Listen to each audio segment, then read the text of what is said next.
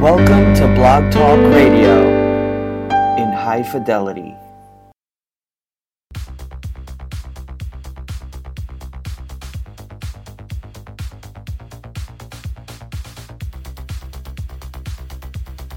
Revolution, featuring your host, HiC Ludmers.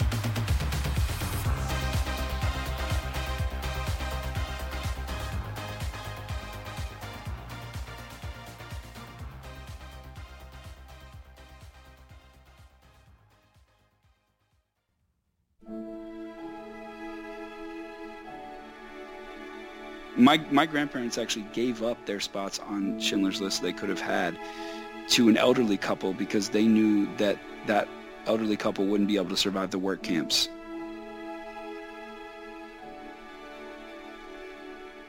My grandfather had to keep going to work as a 18-year-old boy, 21, I think he was 20 maybe, and he had to shave and cut the hair of these SS soldiers every day.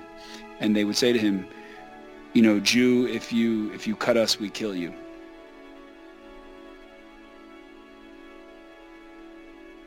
Until I went to Israel at 26, I never truly felt what it meant to connect to something greater than you.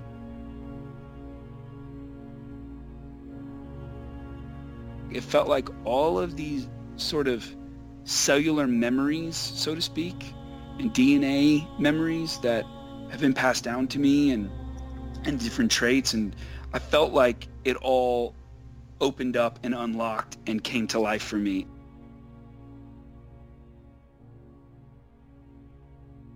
I really do believe it is because I finally started truly believing in myself. And you just have to shift, and it takes time, and it's hard work, but when you do it, it's, oh my gosh, it's so freeing.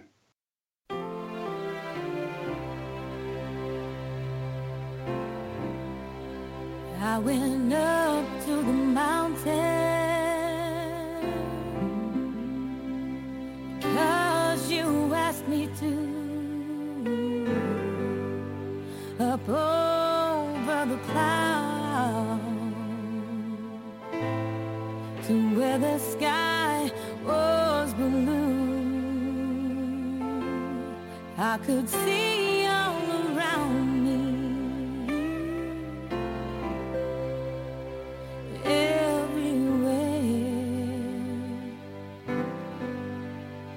I could see all around me.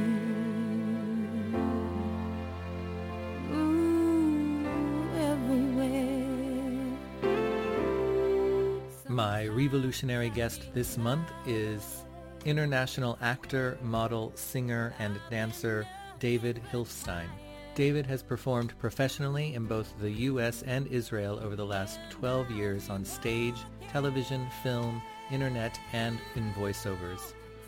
Prior to leaving New York City for Israel in late 2007, he was an actor and model who studied under the prestigious Julie Garfield at T. Schreiber Acting Studios in New York City. Memorable New York credits include off-Broadway roles in The Fantasy Party, Much Ado About Nothing, the world premiere of The Mission, as well as film roles in We Own the Night and Disquiet, and television appearances in Rescue Me, 6 Degrees, and Nights of Prosperity.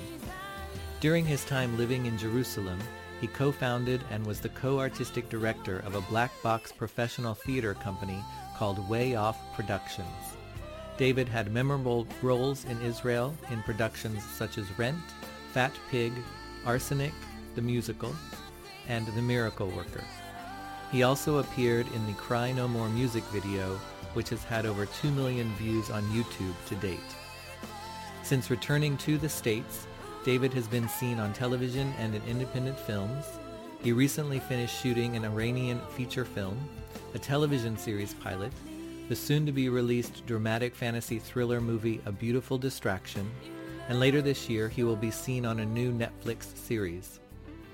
In theater, he has most recently played Tate in the musical Ragtime, Astolfo in Life is a Dream, and Hammett in Insurrection. Last summer, he played Perchik in Fiddler on the Roof, receiving a Theater Association of New York Award for his performance. You can find out more about David and his work on his website at davidhilfstein.com, which is David, HILFSTEIN.com. So please join me in welcoming Revolutionary guest, David Hilfstein.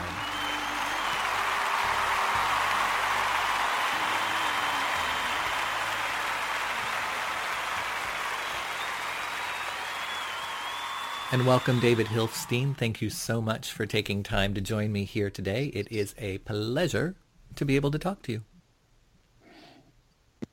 Thank you so much. It's my pleasure to be here with you. Now, I asked you to be on the show for a couple of reasons. One is, and we'll talk about this a little later, about your kind of evolution as an actor in the world of show business. But also, when we had first met, you had talked to me about, I think it started out as a trip to Israel, but then you ended up staying and living there for a number of years. Okay. So if we start with that, what was the impetus behind wanting to go to Israel in the first place? So I'd say the impetus was, I was 26 years old. I was an actor and model in New York City. And the Taglit Birthright organization that provides this incredible opportunity for American Jews ages 18 to 26 can go on a free 10-day trip to Israel and explore the homeland and explore their connection to their Judaism and to Zionism or whatever parts of Israel they feel connected to. I knew that I always wanted to go. But when I was in college, the Intifada was going on, and it was really bad every day with bus explosions and, shootings on the road. And, I mean, it was horrible. And I got scared. And I had a cousin that went around that time, I think around 2002 or 2003, and I didn't want to go. So I waited until I felt it was the right time for me. And then my sister went a few years before I ended up going, and my cousin went maybe a year before her, and I was like, okay, I need to do this. And my parents had both lived in Israel in the 70s. Israel was always, to me, and throughout my life, seen in pictures and postcards that my grandparents would send and bring back for me when they would go visit, and it always just felt like this far-off land that was, our ancestral homeland, but I had no real connection to it. And I felt like I was at the right age and sort of place in my life to go experience it. So I did it. And it absolutely was life-changing. I mean, but I'd say the impetus was just because I felt like I was ready at that age. I had just turned 26 that Halloween. And I went the end of December. It was only 10 days, but it was a life-changing 10 days. And yeah. And did you grow up with a strong emphasis on your Judaism and the practice of it and everything in your family, and feel a call to want to go there at some point, or was this something that developed all of a sudden? Yeah, I definitely grew up with a very strong sense of who I was as an American Jew and a connection to Judaism. My grandparents on my dad's side are Holocaust survivors from Krakow, Poland. And so that was always, incredibly prevalent in my life. I grew up conservative in North Florida, so in Tallahassee. So, as connected as we could be down there. We didn't grow up religious. My parents didn't raise us observant, so to speak. We didn't keep Shabbat in the traditional sense. We didn't keep kosher. But we celebrated all the holidays, and we, always had Judaism in our lives, whether it be through our culture, our food. Again, growing up in the South, it's a little bit different, especially like in the 80s and 90s. And definitely Israel it wasn't like I came from this crazy Zionist home where everyone was Zionist, but it wasn't like, you have to go to Israel one day and I met friends there that were like that, whose, parents couldn't wait to send them, after they turned 18 at their gap year before they go to college. I did it on my own. Nobody was encouraging me to go. Nobody was pushing me to go or anything. They were encouraging, but they weren't pushing me to go. I wanted to do it on my own. I wanted to have a deeper connection to my Judaism, especially through the lens of being in Israel, because that's where I truly felt for the first time what it meant to be a Jew, was when I was in the land, in Jerusalem, at the Western Wall, with my hands on the stones, crying, and just feeling the most amazing sense of connection and purpose, and it's powerful. Now, there's a term you've used, and let us admit that we live in a time period where words seem to be very loaded and people's reactions to them seems to be very harsh sometimes. Right. Can you explain what you mean when you say Zionist? So to me, when you say you're a Zionist, it means you support the state of Israel's right to exist as an independent Jewish state. It doesn't mean that there aren't Arab Palestinians living there or Israeli Palestinians, but it means you support Israel to have its own independent state. And remember, after the Holocaust, Israel became, founded in 1948.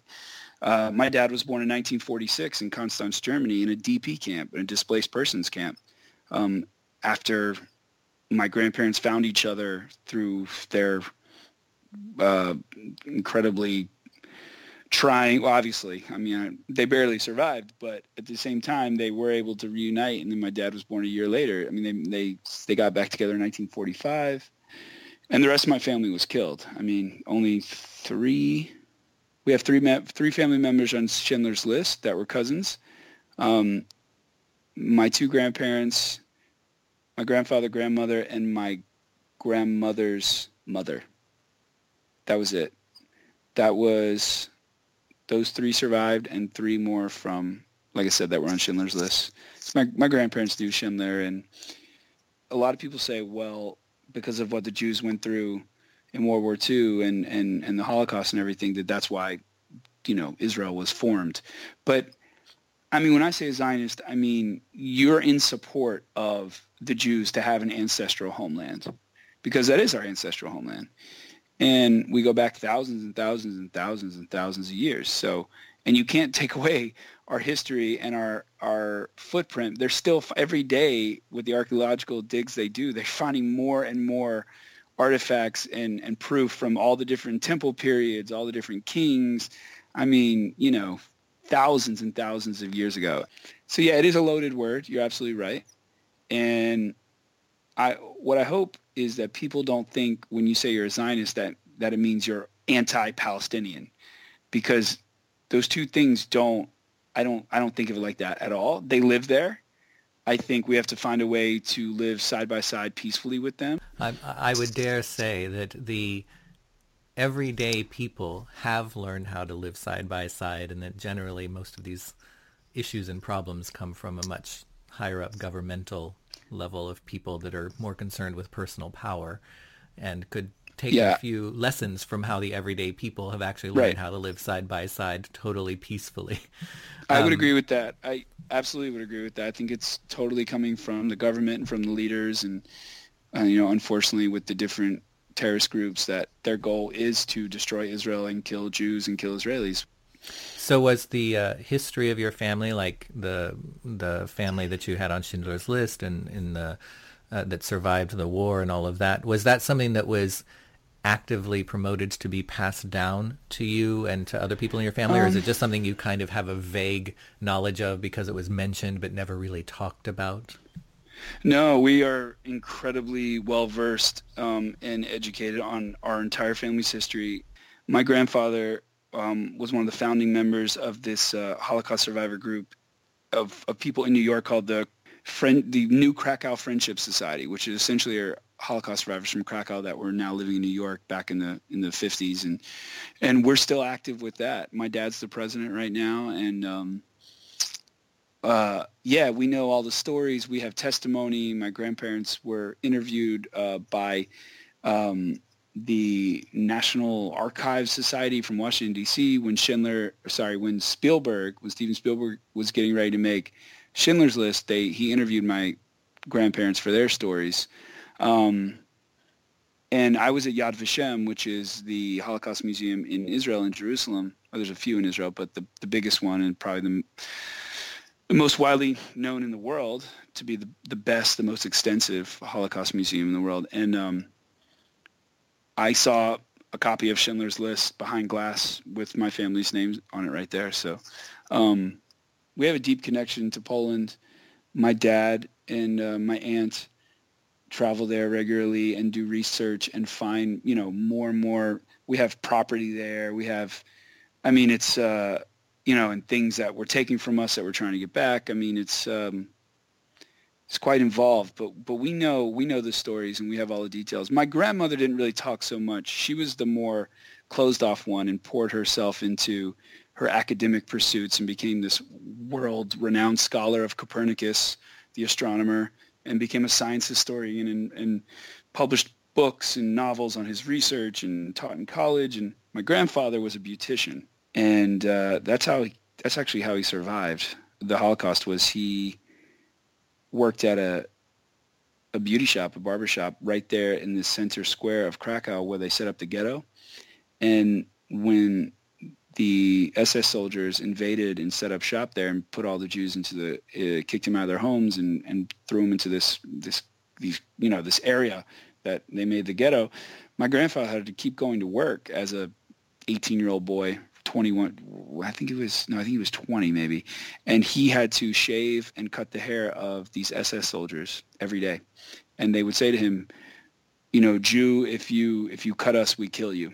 It was, his many more stories like that. But yes, to answer your question, we know the stories. And also my grandfather's cousin, Chaim Hilfstein, was a doctor, and he worked with Schindler because Schindler chose about 4 or 5 different Jewish doctors to help heal the people coming out of the concentration camps that survived, that, you can't, they were so emaciated and so, sick that you have to do it in just the right way. If you feed them too much, their throat closes up and, they die.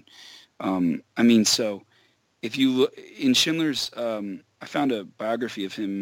My cousin Chaim Hilfstein, Dr. Chaim Hilfstein, is mentioned all throughout it. And and he's one of the ones on Schindler's List is Chaim, Miriam, and Edward. And those 3 Hilfsteins are cousins of my grandfather. My grandparents actually gave up their spots on Schindler's List they could have had to an elderly couple because they knew that elderly couple wouldn't be able to survive the work camps, and that my grandparents were young and strong. And so, yes, it's a deep history in our family, and I think that's something I always thought of when considering about Israel, because my grandparents, those ones I'm talking about, didn't get a chance to go to Israel. They chose to come to America.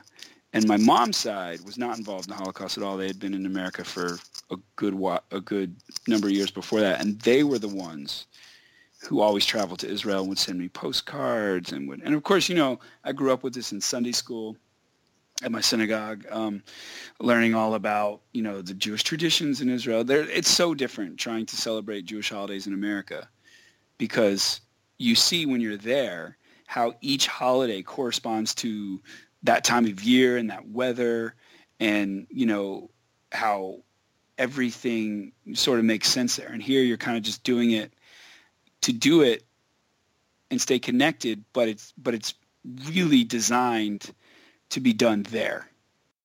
But I think that, that touches on this idea, and we keep seeing more and more studies come out of how people carry traumas on the DNA level through generation. They sure do. I totally believe in that. I'm with you on that completely.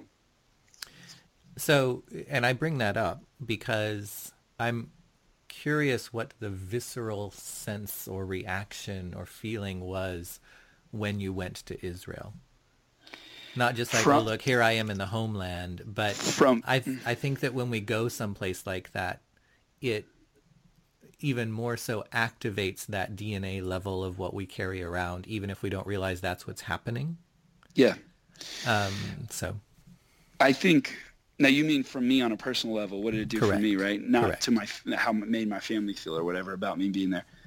It's exactly what you just said, and that's how I've always described it. And most people who aren't tapped into a sort of a deeper energetic consciousness, sort of like you are and like I am, don't understand that. But that's exactly what it felt like. It felt like all of these sort of cellular memories, so to speak, and DNA memories that have been passed down to me and different traits. And I felt like it all opened up and unlocked and came to life for me. And I was completely overwhelmed by the things I was feeling.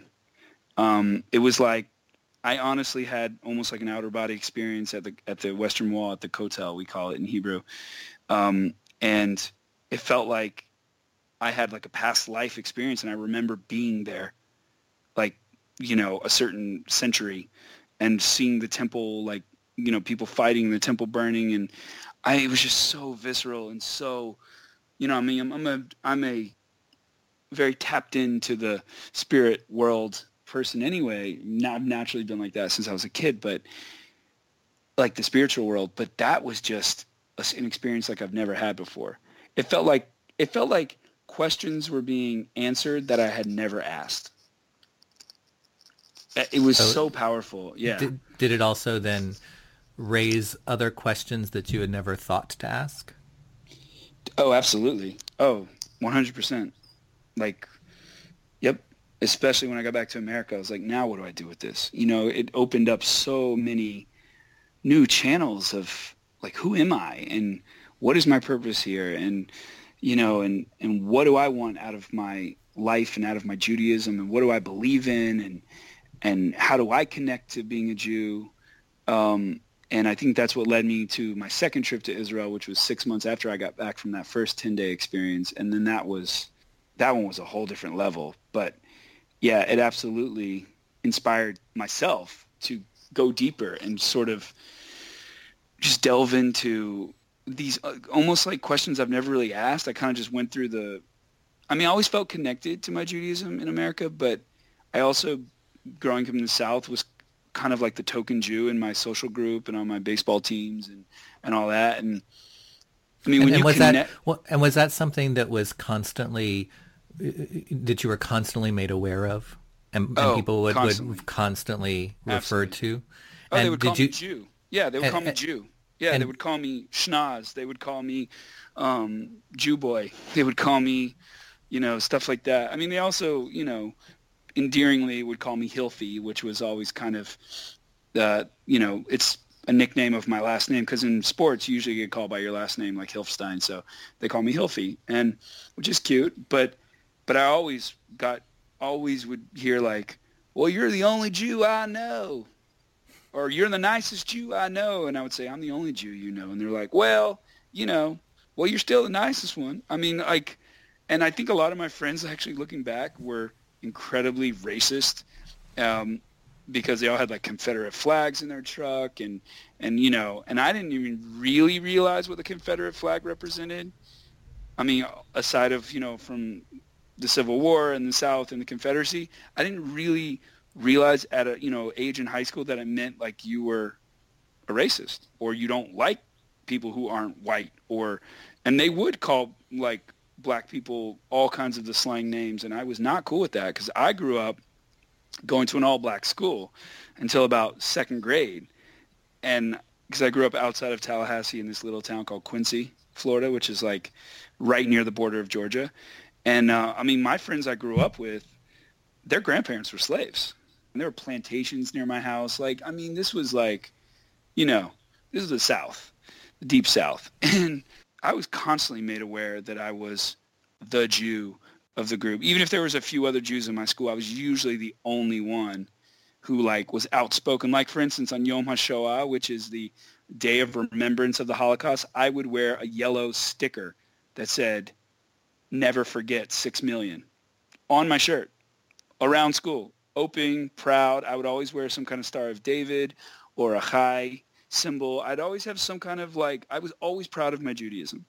And no matter how much, kind of adversity or even anti-Semitism I faced, I stood up for myself and for my people. But I also, until I went to Israel at 26, I never truly felt what it meant to connect to something greater than you. The whole of Kalal Yisrael is how we say it, which means like kind of all of Israel, meaning all the Jews that came from all the tribes. And we're still finding tribes all over the world, like in Asia, in India, in Peru, and a lot of them are moving to Israel, making Aliyah and coming back, home. And we're all over the place, honestly. So when you did go back to Israel, did you go back with a more focused intention or specific purpose from the first time that you went? Yes, I did. I went back wanting to grow more spiritually and to go deeper in my Judaism and learn a little bit more of what, like how observant Jews do things. I mean, I won't say that was my intention to become observant or religious, live a religious Jewish lifestyle or anything, but definitely to have a deeper experience. And I did. And a lot of the people on my second trip, which were all like kind of working, early to middle 20s working New Yorkers, were going to party and hook up with each other. And I was not interested in that at all. We had rabbis with us on this trip, not like our birthright trip, which was mainly just, it was awesome. I could get into details, but there was no like Jewish learning. There was Jewish education, like about the history and about the land, but there wasn't like, you're going to learn a piece of text from the Torah or learn what the Shema prayer means or talk about Shabbat or, different spiritual practices within Judaism. And that trip was, oh my God, it was all of that. But I won't say that it was that I left with that intention. I left with the intention of going deeper and kind of picking up where I left off on the last trip because, 10 days is not really enough. And so this was 3 weeks. Right after we arrived, I remember feeling like, okay, everything felt good again. I'm back home. I'm on the ground. Even though we were like, at the Tel Aviv airport and getting into a bus and they were getting ready to drive us up north to the Golan Heights, this really striking Israeli religious Moroccan girl walks over to me in the back of the bus and says, "Hi, what's your name?" And I said, "I'm David." And I had around my neck pillow from my flight, that you use for comfort. And it had it was like a little dog. And she goes, "Well, and who's that?" And I said, "Oh, that's shekels." Now shekel is Israeli currency, a shekel. So I named him after Israeli currency.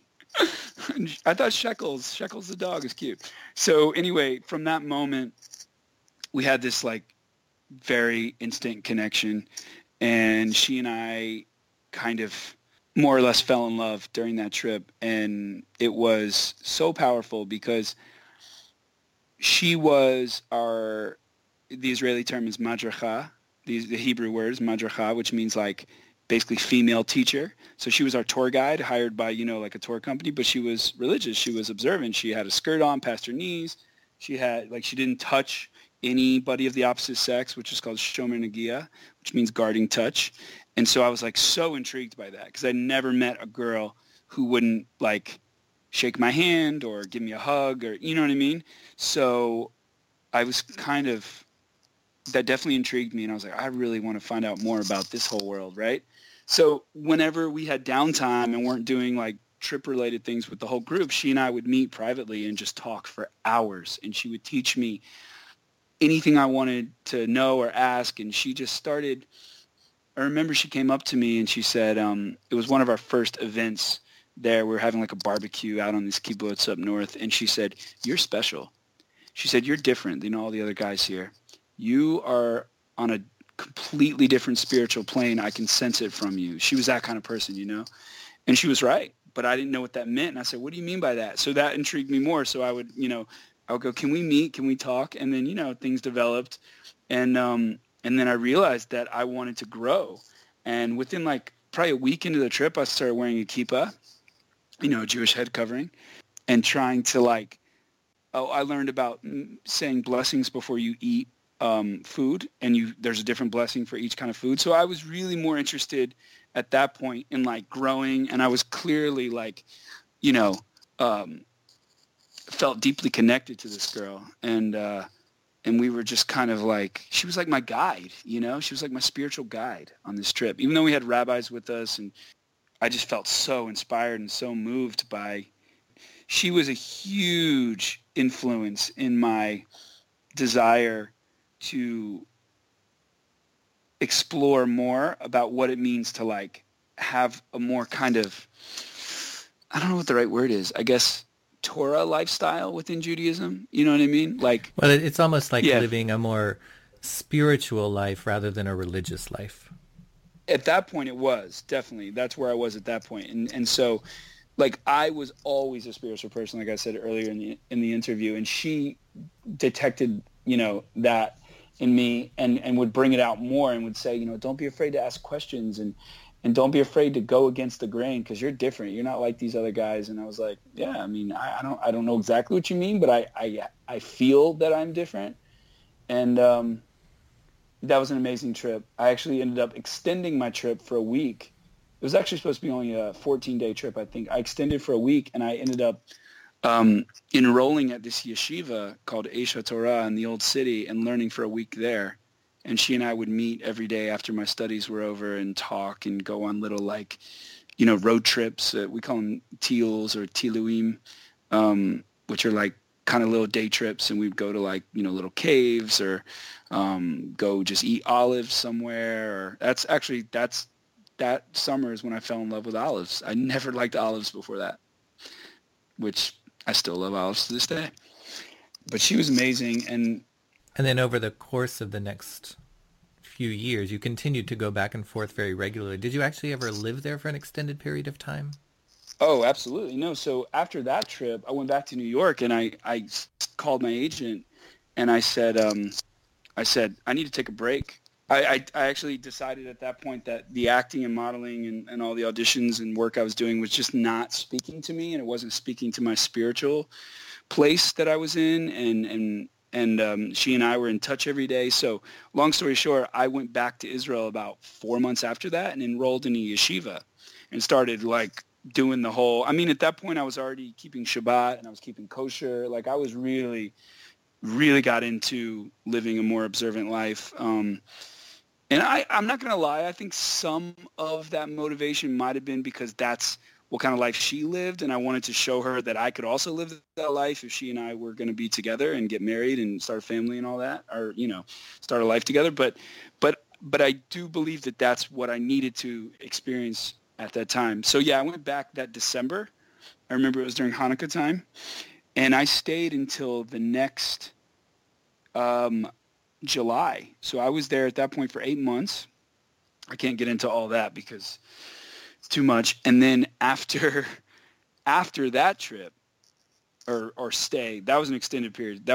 So I did 2 trips and then an 8-month stay where I was learning and growing and living pretty much a religious observant lifestyle, and, you know, just in Jerusalem, but kind of exploring so much outside of my yeshiva that I was at. And then I got involved with this group called Israelite, which was led by this Kabbalistic rabbi named Rabbi David Aaron, and it was like this sort of summer group called Inward Bound that they put together of people who just wanted to stay in Israel, whether it was after a trip or just maybe had a bad experience growing up religious and wanted a different approach. And, you know, they used music a lot and more spirituality than, like, you know, than religious indoctrination or something like that. And it was really cool. So I was the madrich for that. So I was like the kind of male kind of assistant teacher to the rabbis that were running that. And we lived in this awesome neighborhood called Nachlaot, which is the coolest neighborhood in Jerusalem. It's right across from the very famous Machane Yehuda Shuk, which is the outdoor market where everybody gets their food and goods, and it's incredible. It's like people from all over the world live in this neighborhood, and some Jews, some non-Jews, some religious, some not religious, hippies, you know, pot smokers, like that. from San Francisco. Like, there's everything there. It's so cool. So we lived in this house, men on one floor, women on the floor above us, because they wanted everything separate. And that was an amazing 2-month experience. And then at that point, I realized I want to live here. And so I filled out all my paperwork to become a citizen and make Aliyah, as they said. And then I came back to America for 5 weeks, spent time with my family, packed up all my stuff, and then went back and started a new life there. And that was September 8th, 2008 was the day my plane landed in Israel. And that's the day I became an Israeli citizen. I still retain my American citizenship, but the chronology of the story is a 10-day trip, and then about 6 months later, a 2-week trip, and then I extended for a week, so about 3 weeks, and then 4 months later, an 8-month extended stay, and then like I said, I only came back for 5 weeks, and then I went back and moved there. I know, it was fast. Like, within a year, basically, I'd gone from going for the first time to, well, about a year and a half to, I want to live here. So, yeah. What would you say to someone if they felt that life isn't satisfying them at a deeper level, and they are wanting to connect with something within themselves deeper? How would you suggest to them to examine that, to explore that? And does it mean that they need to leave and go someplace else? Or what would you recognize as that experience for yourself that even if somebody couldn't leave, they would still be able to undergo? So that's a great question. That speaks to me deeply. I would definitely say the first thing would be to meditate, to just get quiet with yourself and just, whatever it takes to figure out how to find that inner stillness, that inner quiet, and just start meditating, because the answers are already inside of you. They're already there. The problem is we rarely get quiet enough so we can hear them. And for me, that's kind of how it started, was I would start meditating, in my room in New York City, even before my first trip to Israel. And then I started getting a sense of like, okay, this is speaking to me. And then when I came back, I would do that. And then I would, imagine myself in Israel, and I would start to feel this sort of hunger inside to want to grow more spiritually. And I think, look, I'm not a huge advocate of religion in the sense of like organized religion, because I think there's a lot of issues with that. But spirituality is a different story. Now, I used to be religious. I don't like to use that word. I used to be observant, like Jewishly observant, like strictly Shomer Shabbat, kept the Sabbath, kept kosher, prayed 3 times a day, put the tefillin on, the boxes on the head and the arm, like everything that I thought I was supposed to do as a good religious man. Well, and I did this on my own. My family was not really, they were supportive, but they were definitely confused and definitely a little, that's a whole nother subject, how my family was affected by this. But sometimes you have to do things for yourself, and you have to always respect your family and your parents, of course. That's number one. But you have to really ask yourself, what is it that you feel you're lacking, and what is it that you are hoping to find? And I truly believe that if you can get quiet wherever you are, it's something you can definitely do on your own, but you have to start taking account of the things that are in your life. And if there's anything that you're feeling is emotionally or definitely physically unhealthy, then you have to clear that out of your life, or at least try to, because it's holding you back from being your truest best self, right? I'm not saying like everyone run off to India or Thailand or, and join an ashram, although I have practiced meditation at an ashram before in Israel, actually, in the desert. Amazing. I did an Osho intensive for 3 days. It blew my mind. And my soul, for sure, and heart. But I would say that if there's something pulling inside of you, you just got to listen to your gut. And that thing is normally that you aren't where you need to be spiritually. And I think it's different for everyone. what you want to connect to. If you call it God, the universe, nature, energy, whatever. But I think the most important thing is to connect within yourself, because I think all of those things are within us as well. So I think that's important for people to also realize this experience of going deeper into the self or becoming more spiritual. I separate that idea when I said being spiritual versus religious. Religious often means people go through the motions of what they were told to do, whereas spiritual means I have a deeper connection or understanding to what I'm doing, and I do it for a purpose rather than just because I'm supposed to. But what you were saying is also, I think, important for people to realize that don't compare your experience to anyone else's. Absolutely. Go to what 100%. is calling to you, what is resonating for you, and find how you need to relate to that and work with that.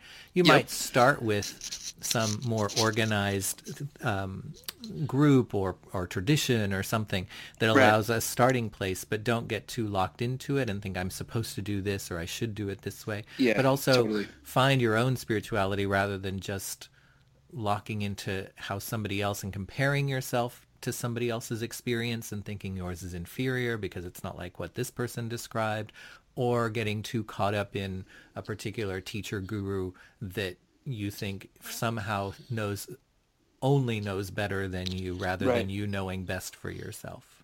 I couldn't agree more. I think you said it perfectly, because I used to do that. I'm totally guilty of that. I compared myself to my other friends' spiritual growth, or they took on this mitzvah this week and I didn't. And then I realized, you know what? Like, maybe I'm not ready for that level, if you want to call it that, or that mitzvah. There's so many in Judaism. And I realized that, you have to do it on your own time and in your own way. And I mean, I truly believe that what is right for you comes to you, and what is meant for you will find you, because it's not about, like you said, going through the motions. That's the worst. I mean, look, there's so many of us that were raised religious, and I actually wasn't one of them, but we definitely had that strong, deep connection to our culture and to our history and to our practices, but we didn't, it wasn't like you have to do this, you have to do that. I wanted that more on my own because I actually grew up without a lot of structure in my life. And I think for me, I wanted more structure. So I think maybe that's why I went to religion through my Judaism. But now I use all kinds of different spiritual practices. I don't do any one thing. I'm still very connected in my Judaism, but I meditate, on a regular basis. I have a deep connection to Buddhism. I don't worship any idols or anything like that. I mean, I always sort of stick with the monotheistic, idea of Judaism in a way, but at the same time, I don't look at, I think of it all as energy that's sort of flowing and passing and going, and I think it's so much more important to, like you said, find an individual spiritual practice that works for you. And it could be anything as simple as starting off with some yoga. I do yoga as well. I do it every day. And aside from my regular, working out and exercises I do to stay healthy and stay in shape and fit. And that it's so important to find a balance in, a physical practice, an emotional practice, a spiritual practice, a mental practice. You want to combine, as the cliche term, right? Like mind, body, and soul, but it's true. They really do work together, and everything, is affected by the other one. And I mean, something as simple as yoga, because yoga originally, I'm sure as you know, was designed and sort of invented to be a spiritual practice. It wasn't a physical workout the way it is now. It was a spiritual practice, kind of how we think of meditation.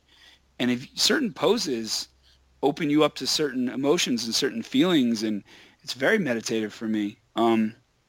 But that would be my advice, is definitely what you said, aside from things I said, is finding your own individual thing that speaks to you and works for you, and just trying things. And a lot of what you've mentioned in there too is also the importance of doing something regularly, making it a practice. You can't just do it haphazardly. And And I think that we hear some of the impact of that even by you going to Israel, because there you were immersed in it and doing it regularly rather than Right. just, well, if I feel like it, or, oh, it's been a couple of months, maybe I should do this, rather than it being more structured to some extent, but just regular more than Yeah, anything. totally. I mean, I was doing things every day that I had never done before in my life. I mean, look, I was an athlete most of my life, and there was a regimen to that. You go to practice, you warm up, you stretch, there's, and I think I was missing that sort of sense of structure, like I was talking about earlier, and no one in my family expected me to like go to religion, because they're like, oh, David's an open guy. I'm very sort of free, and why would I want to be, not want to say narrowed in, but you know what I mean? Like, why would I want to be pulled into any one rigid thing? And the thing is with me, even when I was living a observant Jewish life, I was not rigid. I still did it my own way. And my friends would be like, oh, you don't really do it the right way. You're not. I'm like, dude, I do it how it works for me. And what's funny is a lot of the rabbis who were sort of helping me decide, like kind of being, spiritual guides for me and helping me decide where maybe I want to study in Israel, what yeshiva, always said to me, however you live your Judaism, whether it's, whether you want to be observant or not, and you are always going to do it your own way. You're going to kind of carve out your own like thing. And they're exactly right. I did, because I can't be put in a box. I'm not that kind of person, but there's so many people that like that. They like the structure. They like the rigidity. I like some of it, but I want to do it on my own way. I'll pray every day, but I do it in my own way. I don't allow Judaism to tell me when to do it, even though that's a lot of how it is. And I don't jive with that. And so I'm happy that I've found what works for me. You know what I'm saying? And it was one thing that I always appreciated, and I think that really struck me at a young age, because some books that really were instrumental to me in growing up is when I read Chaim Potok. Oh, yeah. And, absolutely. And it seemed that the almost the basis of education was to question and to debate. Exactly. And, and I grew up in a Southern Baptist fundamentalist in the Midwest family. Right. Right. Where there you don't question. You're just told, here are the rules, and then you're supposed to just abide by them and not ask anything about why, or, do anything outside of that. Otherwise, it's bad, bad, bad.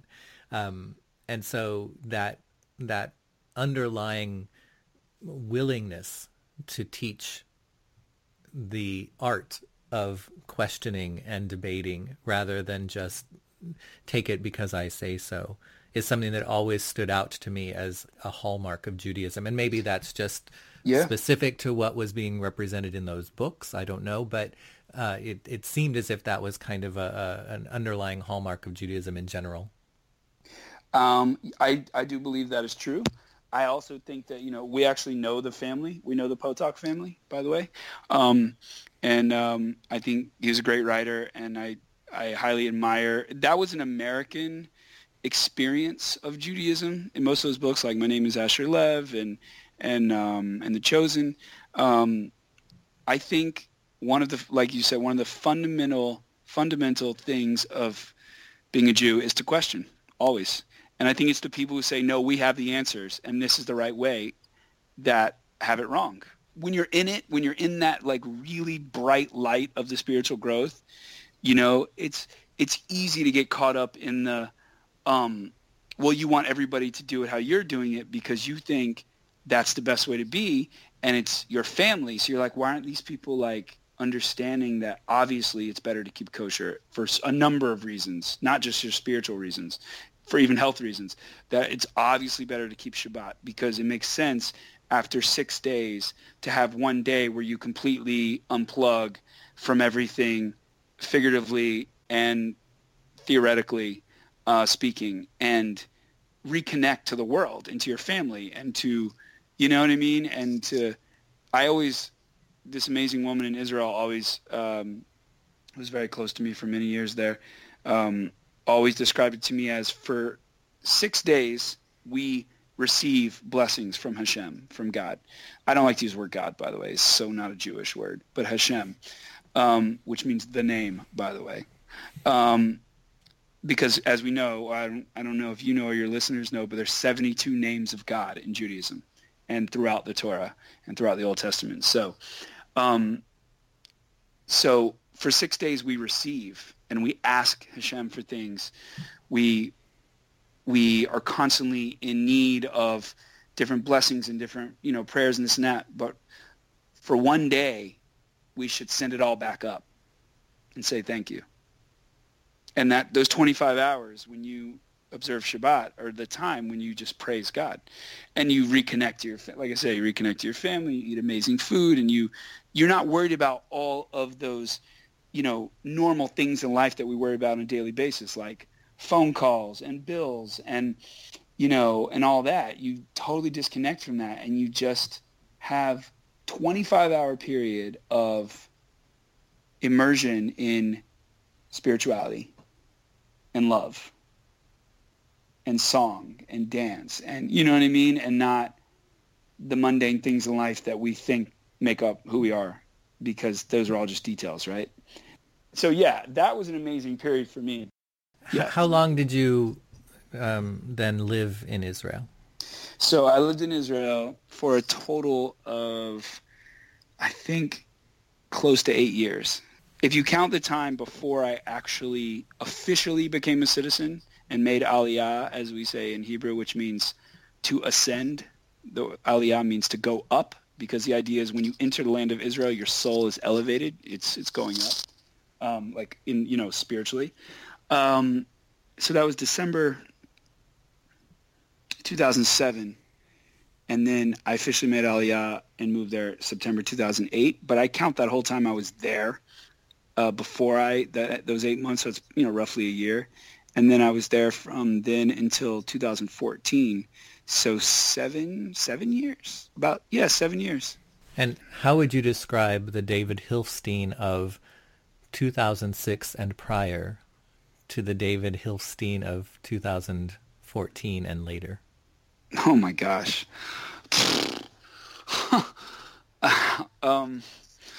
Wow, like two completely different people. I feel like prior to 2006, I was confused. I was unsure of anything. I was constantly attached to the idea of an outcome, or, got myself all worked up into a frenzy of, whether it's after an audition or a relationship. Why doesn't she like me? Why didn't I get that part? I felt like, and spiritually, I really didn't even have a sense of what I believed in. I mean, I always was proud and connected to my Judaism, but I didn't even know what that meant. I didn't know if it meant that, I needed to know, if I wanted to raise a Jewish family, if I wanted to have a Jewish wife, if I wanted to have Judaism. I knew I wanted to have a Jewish home, but I don't know. I think I just, got caught up in the acting modeling world of New York, and there's so much, sex and drugs, and I mean, it sounds cliche, but it's true. And I tried to stay away from all that, and that's when I really felt like kind of going on the spiritual journey was the right thing for me, because I needed to get away from all this stuff that really just felt like, felt like bullshit. It felt like materialism and commercialism, and it was very shallow, and it was very unfulfilling, at the end of the day. And I wanted more than that. And then post 2014, I learned what it meant to trust God, trust the universe, trust the process of whatever is supposed to unfold in your life. I learned how to cook for myself when I was in Israel, and through all kinds of work and different things I had. But really, there was one special woman who came into my life there, who was sort of like the second spiritual guide. And powerful women always come into my life to guide me. And this woman named Sarah came into my life very soon after I made Aliyah. And she and I were deeply connected for years there. And was sort of like my guide, like my Rebbe, like my teacher, you know, and a deep love of mine. And she cracked me open, so to speak. You know what I mean? And all kinds of stuff poured out. And she said to me, I remember early in the time we spent together, she turned to me one night. We were in a deep conversation about our lives and her life particularly. And she said, "You have the highest emotional intelligence of anyone I've ever met your age." And I was 28, I think, at the time, or maybe still 27. And I think I knew what she meant, but I sort of was taken aback by that, because just her saying that to me meant she saw me. She saw me deeply. She didn't just see the outside. She didn't just see the actor model guy. She saw my soul. She saw my heart. She saw my brain.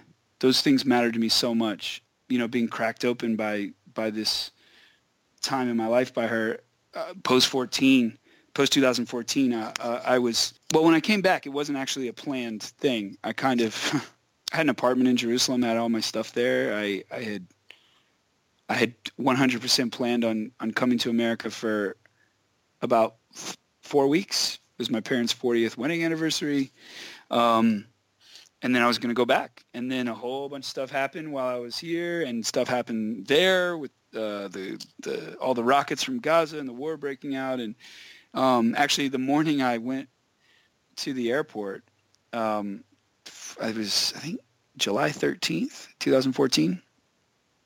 5 rockets were shot at the airport when I was there, and we had to run into the bomb shelter in the airport. The entire top of Ben Gurion Airport emptied into the stairwells. It was crazy. Then this woman starts yelling at us in Hebrew, "Kadima, Kadima, bomb shelter, bomb shelter." And I was like, what?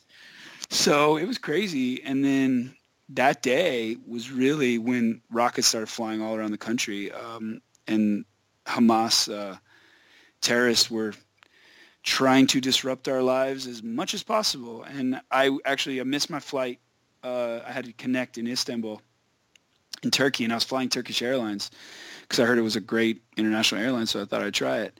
And me, and along with myself and along with all these other Israelis that were trying to get to New York, missed our connection flight in Istanbul. And we ended up being there for like 7 hours, and we finally got internet service at this little cafe where we were trying to find some food to eat, and or like the food court area, and we saw there were rockets going to all the major cities in Israel, coming from Gaza, obviously, to Haifa, Tel Aviv, Beersheba, Jerusalem. I was like, oh, okay, this is it. This is a big deal. So when I landed, the war had already begun. I can't even call it a war because they were just shooting at us, and we only went in with our, Air Force to like take out targets and weapon caches and, terrorists and stuff. It's not like we were actually at war with them. We're just defending our country.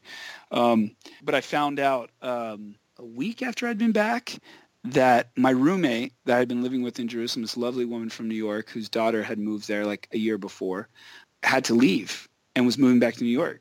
I said, okay, I can live on my own again, but I had lost my job, my regular day job there, working with a teenage autistic boy and on the spectrum, and his family privately in a home in Jerusalem.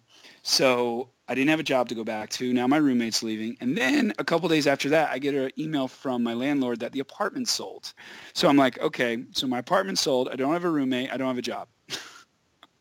And there's a huge war going on that lasted 52 days. And my agent in Tel Aviv, my acting agent, and some directors I had recently had great meetings with that were interested in making English-speaking movies and projects, both told me there's no work here.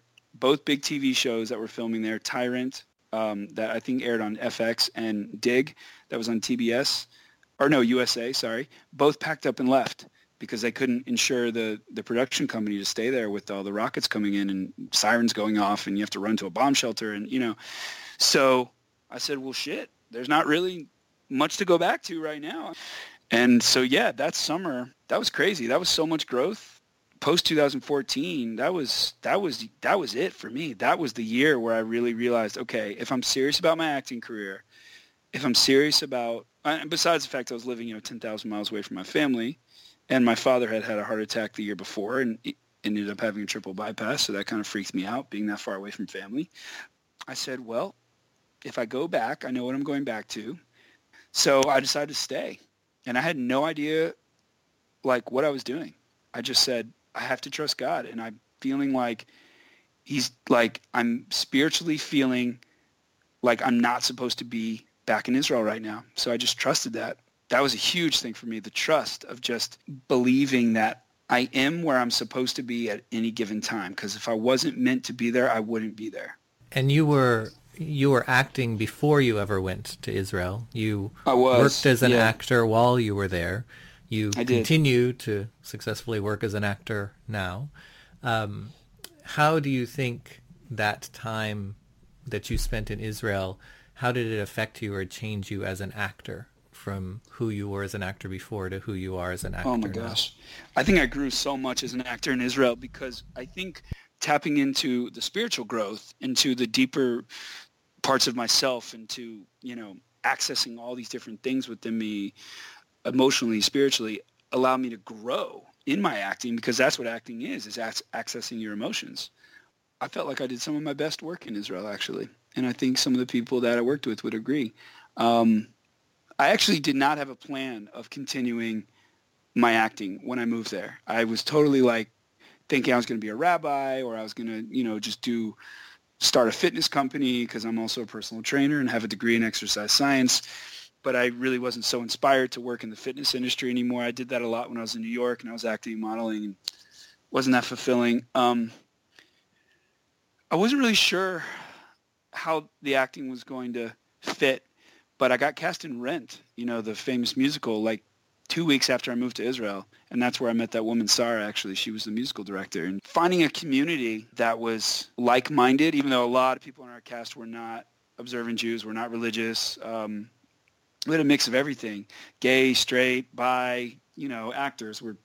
It's kind of, you're going to get a mix. And but it was beautiful because when we didn't rehearse on Shabbat, because the director was also religious, and the musical director was religious and observant. So, everyone respected everyone's level of observance, which was whether you were completely secular or were observant, So that was amazing, because in Jerusalem, on Shabbat, everything shuts down. I quickly realized that as much as I love theater, I started a theater company with that woman, Sarah, called Way Off Productions, and we did socially relevant black box style theater for about 2 years. But I started making a name for myself, partly from people seeing me in Rent, when I played Mark Cohen.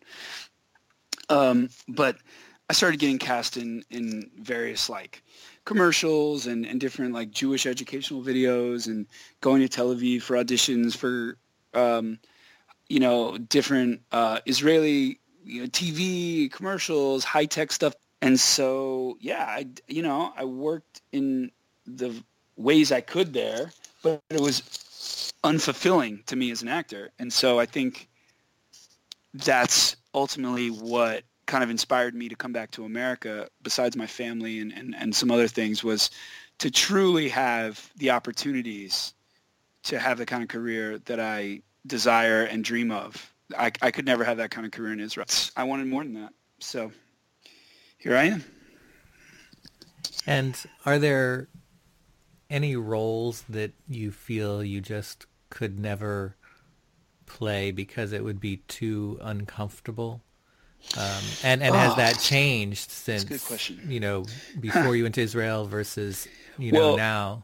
It's funny when you ask that, because when I got cast in Rent, I walked in with the kippah on and the tzitzit, the strings hanging off from the side. And so they asked, and it even was on the audition form, are you comfortable with, because you have to remember, this is Jerusalem, and these are a lot of religious people and a lot of people that don't mix, they don't touch girls if they're even dating, if they're not married or whatever. So you have to take all this into consideration. It's very modest.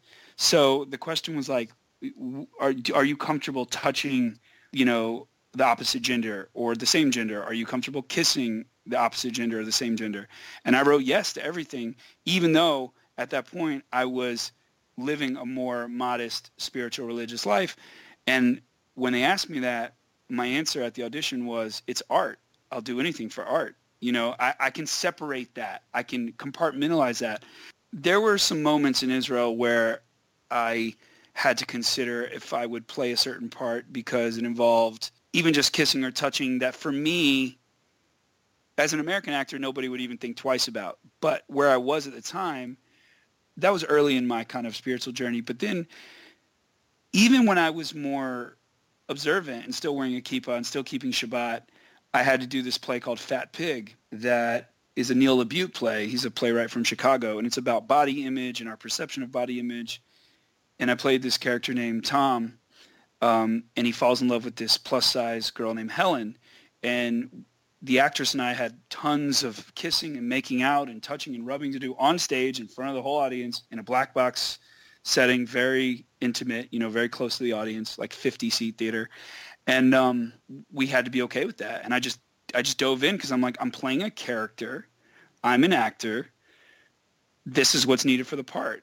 But there were times early on where I was like, I don't know if I'm comfortable with that. Or it had to do with maybe the person I was in a relationship with at the time saying like, are you okay? So I would say, are you comfortable with me kissing another woman on stage or kissing a man on stage? I've had to play many gay parts. So, I mean, none of that bothers me.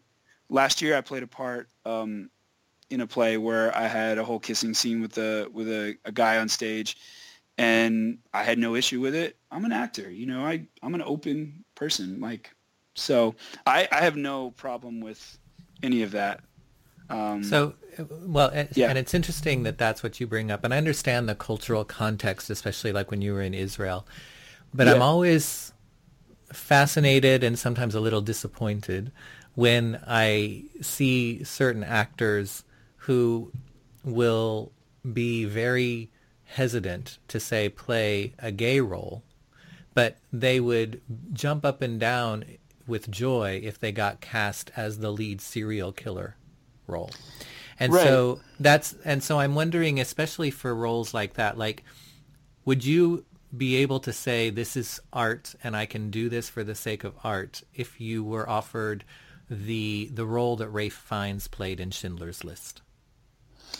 Wow. That for me is a much tougher question than if I would play a gay role or, whatever, anything like sexual related or love related. It would be much more difficult for me to play the role, who has to like kill Jews or I think of the people who had to play like the white roles in movies like 12 Years a Slave. Or like American History X, like Edward Norton. Well, playing yes, that. I think of like 12 Years a Slave or like Michael Fassbender's or Django part. Unchained or Birth of a Nation. Yeah, where you have to get into the headspace. Yeah, that's things tough. To this person in front of you and treat this person in front of you in certain ways, even just for a few minutes in that scene when they're shooting it. But it's tough. It is tough. It really is. But I always wonder, is there a line for you as an actor where you'd say, I couldn't go into that mindset. I couldn't play that role. It would just be too disturbing, upsetting, or it just goes so against my belief system that I just couldn't. I would have to say no, because I haven't personally encountered anything like that so far in my acting career. I mean, it could happen, but being that I'm a very ethnically ambiguous looking person, I don't think I would ever be in a position to have to play a slave owner or someone who has to, something like you said in 12 Years a Slave. But, I could easily play, some kind of Middle Eastern character or Mediterranean character that may have to be a terrorist, or you know what I'm saying? Like, I don't play terrorists, but I just had to play an Iranian militant in a film, and I have to kill somebody. But that's an Iranian feature film, isn't it? Yeah. Yeah. And was there any issue for you personally, to think about working on a project that's Iranian just because of at least their government's, views towards Israel and that kind of thing? And did you encounter any issues in the process of doing the film from anyone? No, I didn't. But I will say on that film, I also had to play a mullah, a religious Islamic leader. And that, honestly, the stuff I had to say, channeling this character, is probably the toughest stuff I've ever had to say and feel as an actor for a part, because I would never, ever believe or condone anything I had to say as this character. And I just riffed for it wasn't a set script. They said this is kind of what these people believe in and what the laws they pass, and just sort of give us 2 to 3 minutes of improv of giving a sermon as a mullah. And I did. And I was like, I can't believe some of the shit I said. But that's what they needed. But the point is that, even a couple years ago, fall 2015, I did a play called Insurrection, Holding History, by a playwright named Robert O'Hara, who's quite famous in the Black playwright world, theater world, and he's also a gay playwright. And he wrote this play. It premiered at the Public Theater in 1995, and is really interesting. It's kind of like Roots meets The Wizard of Oz. I had to play a slave named Hammett. I'm not black. I am not black. I cannot pass for black. But I am of mixed ethnicity, and being a Jew, this is what the director said, I feel comfortable casting you in this part because even though you're not black, I feel comfortable casting you in this part because your people do come from the Middle East, and you're not just some white boy from Nebraska, you know what I mean? And you have color. You're not, so I get that. If anything, I think I look more Mediterranean, but regardless, so I played the part. Anyway, this play is fascinating, and we had talkbacks afterwards, and people would ask me, or I would ask them, how do you feel playing a black character when you're not black? And I said, I was a little unsure at first, but I'm glad I did it because, I really went into the mind and the sort of emotional place of being a slave. And my people have been slaves, but I've never been a slave, and people said, no, we didn't mind you playing the part because you're not necessarily saying I'm a black man playing this part. And they said, because we look at it as, these were audience members speaking, we look at it as you telling this person's story, not you embodying this person's look and telling them their story. And I don't really have a line I draw with my art. As an actor, I don't say, that I will never do that. I'll never do frontal nudity, or I'll never, play a serial killer. No, it all depends on the role and the writing and the project. I think it's an individual basis, but I don't limit myself. And if I do, then what kind of artist am I being? I don't want to limit myself. My whole being is about being explorative and being an explorative learner and a experimental learner.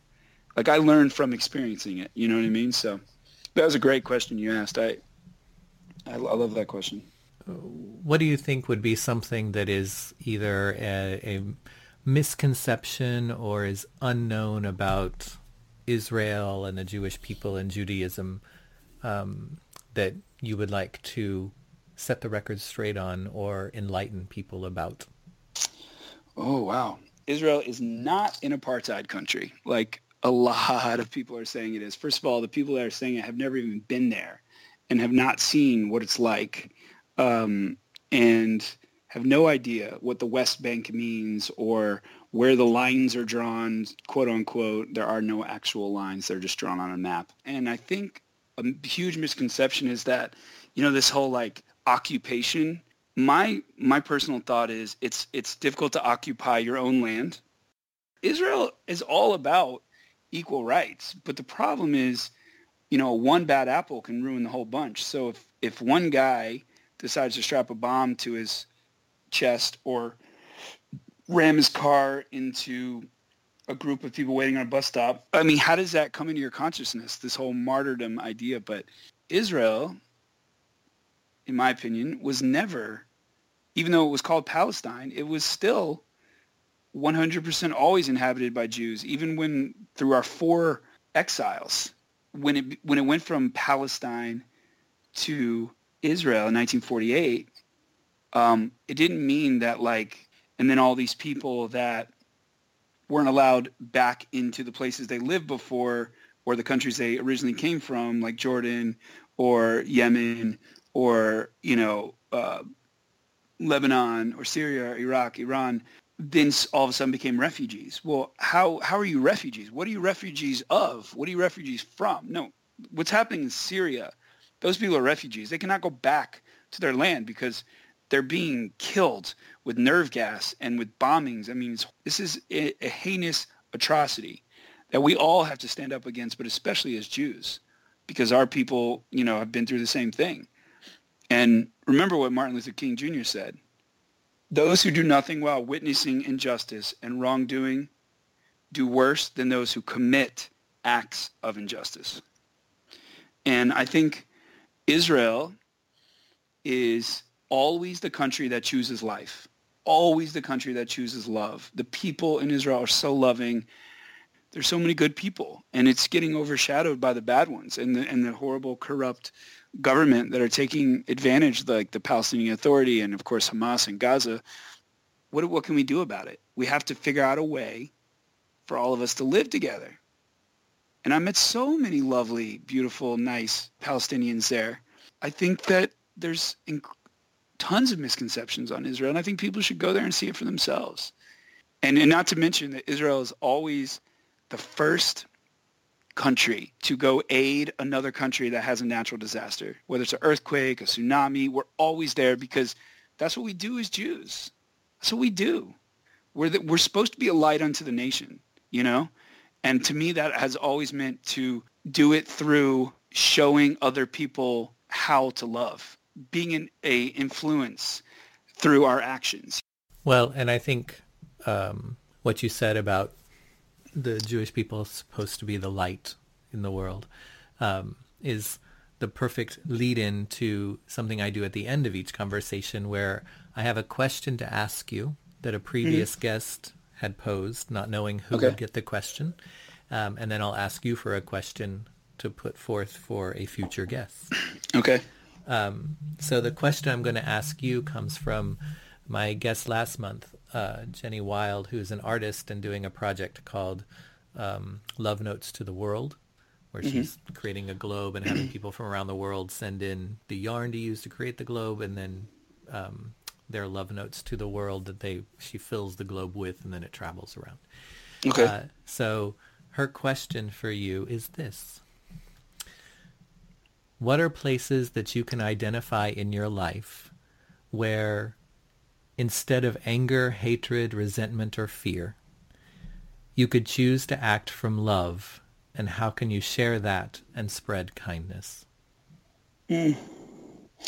Wow, it's a great question. Well, I definitely say with our current political landscape, I could definitely try and find more love for the people that are running our country, but it's really hard with the decisions they're making. And I think I don't know if they're trying to destroy us or kill us or wage war on another country, but I suppose that I could stop in the moment and say, although I don't trust politicians, so it's probably not a good area for me to use that example. That is a really good question. I don't hate anything. I don't put that in my heart. I don't allow that to live in me. I also don't resent anything, because I believe everything comes into our lives for a reason and everything has a purpose. And I live by this Hebrew sort of saying, Gam Zula Tova, which means everything happens for a reason and a good reason. Even though it's really hard to see it sometimes, as it's happening, like, how is this for good, But I definitely think that there are always moments when I am feeling fearful about something, that I could stop the fear and replace it with love and say, you know what, I'm going to love it. I'm going to love through this. I'm not going to allow fear to dictate my emotion, whether it's, what's the next step in my career? Am I going to find love? Why am I not, going to go meet this casting director or whatever? Is it, and just say, you know what, let's just put love there and see how that makes me feel. And I think if we all did a little bit of that, just on an individual basis, whether it's for our government, for people we disagree with. I disagree with people all the time, especially about, our president and the people he's appointed and the administration. I think I don't agree with any of it. I'm not in support of almost all of it. And I think that allowing love to enter those places, because that's fear. A lot of that's fear-based. Like, I'm fearful of what's going to happen. So maybe instead, I could say, well, let me put love there. And then maybe that will transform that fear, Good question.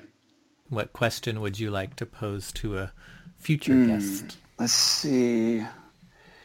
My question would be, when was the last time you felt truly free and at one with yourself, your surroundings, and the universe?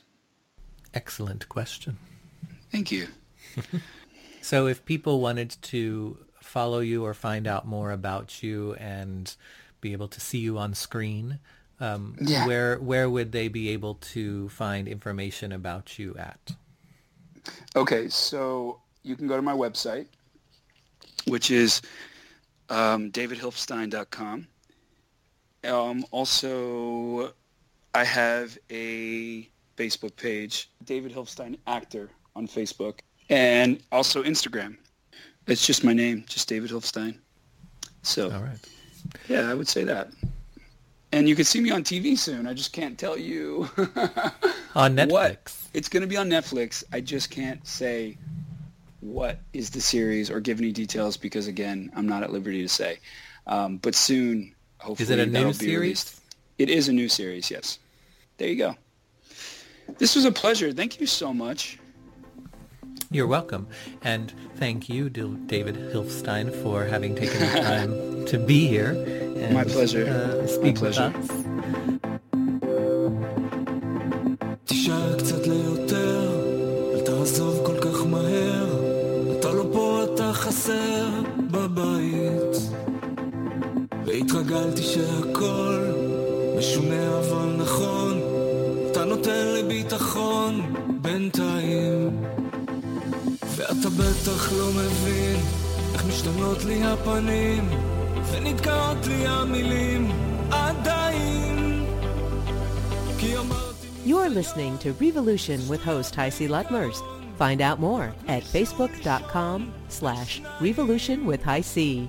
ואור ראשון נכנס לאט מהחלום חלמתי על מים ומהידיים מושך אותי לחזור לישון.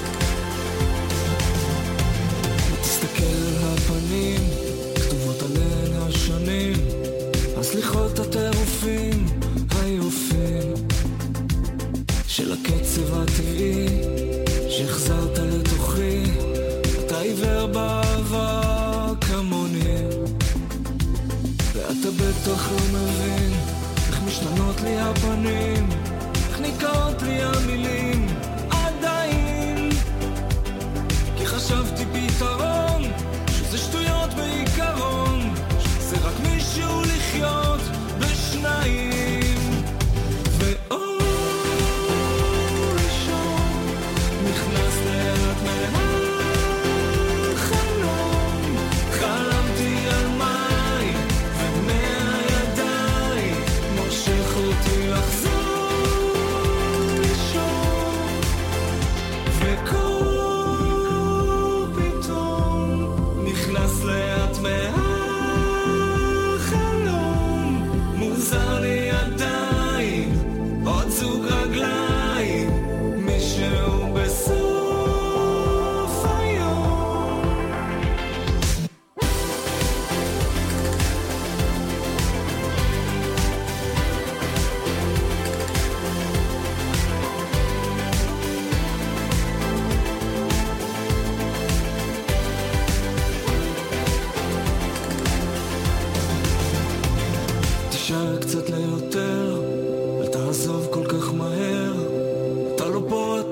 חסר בבית.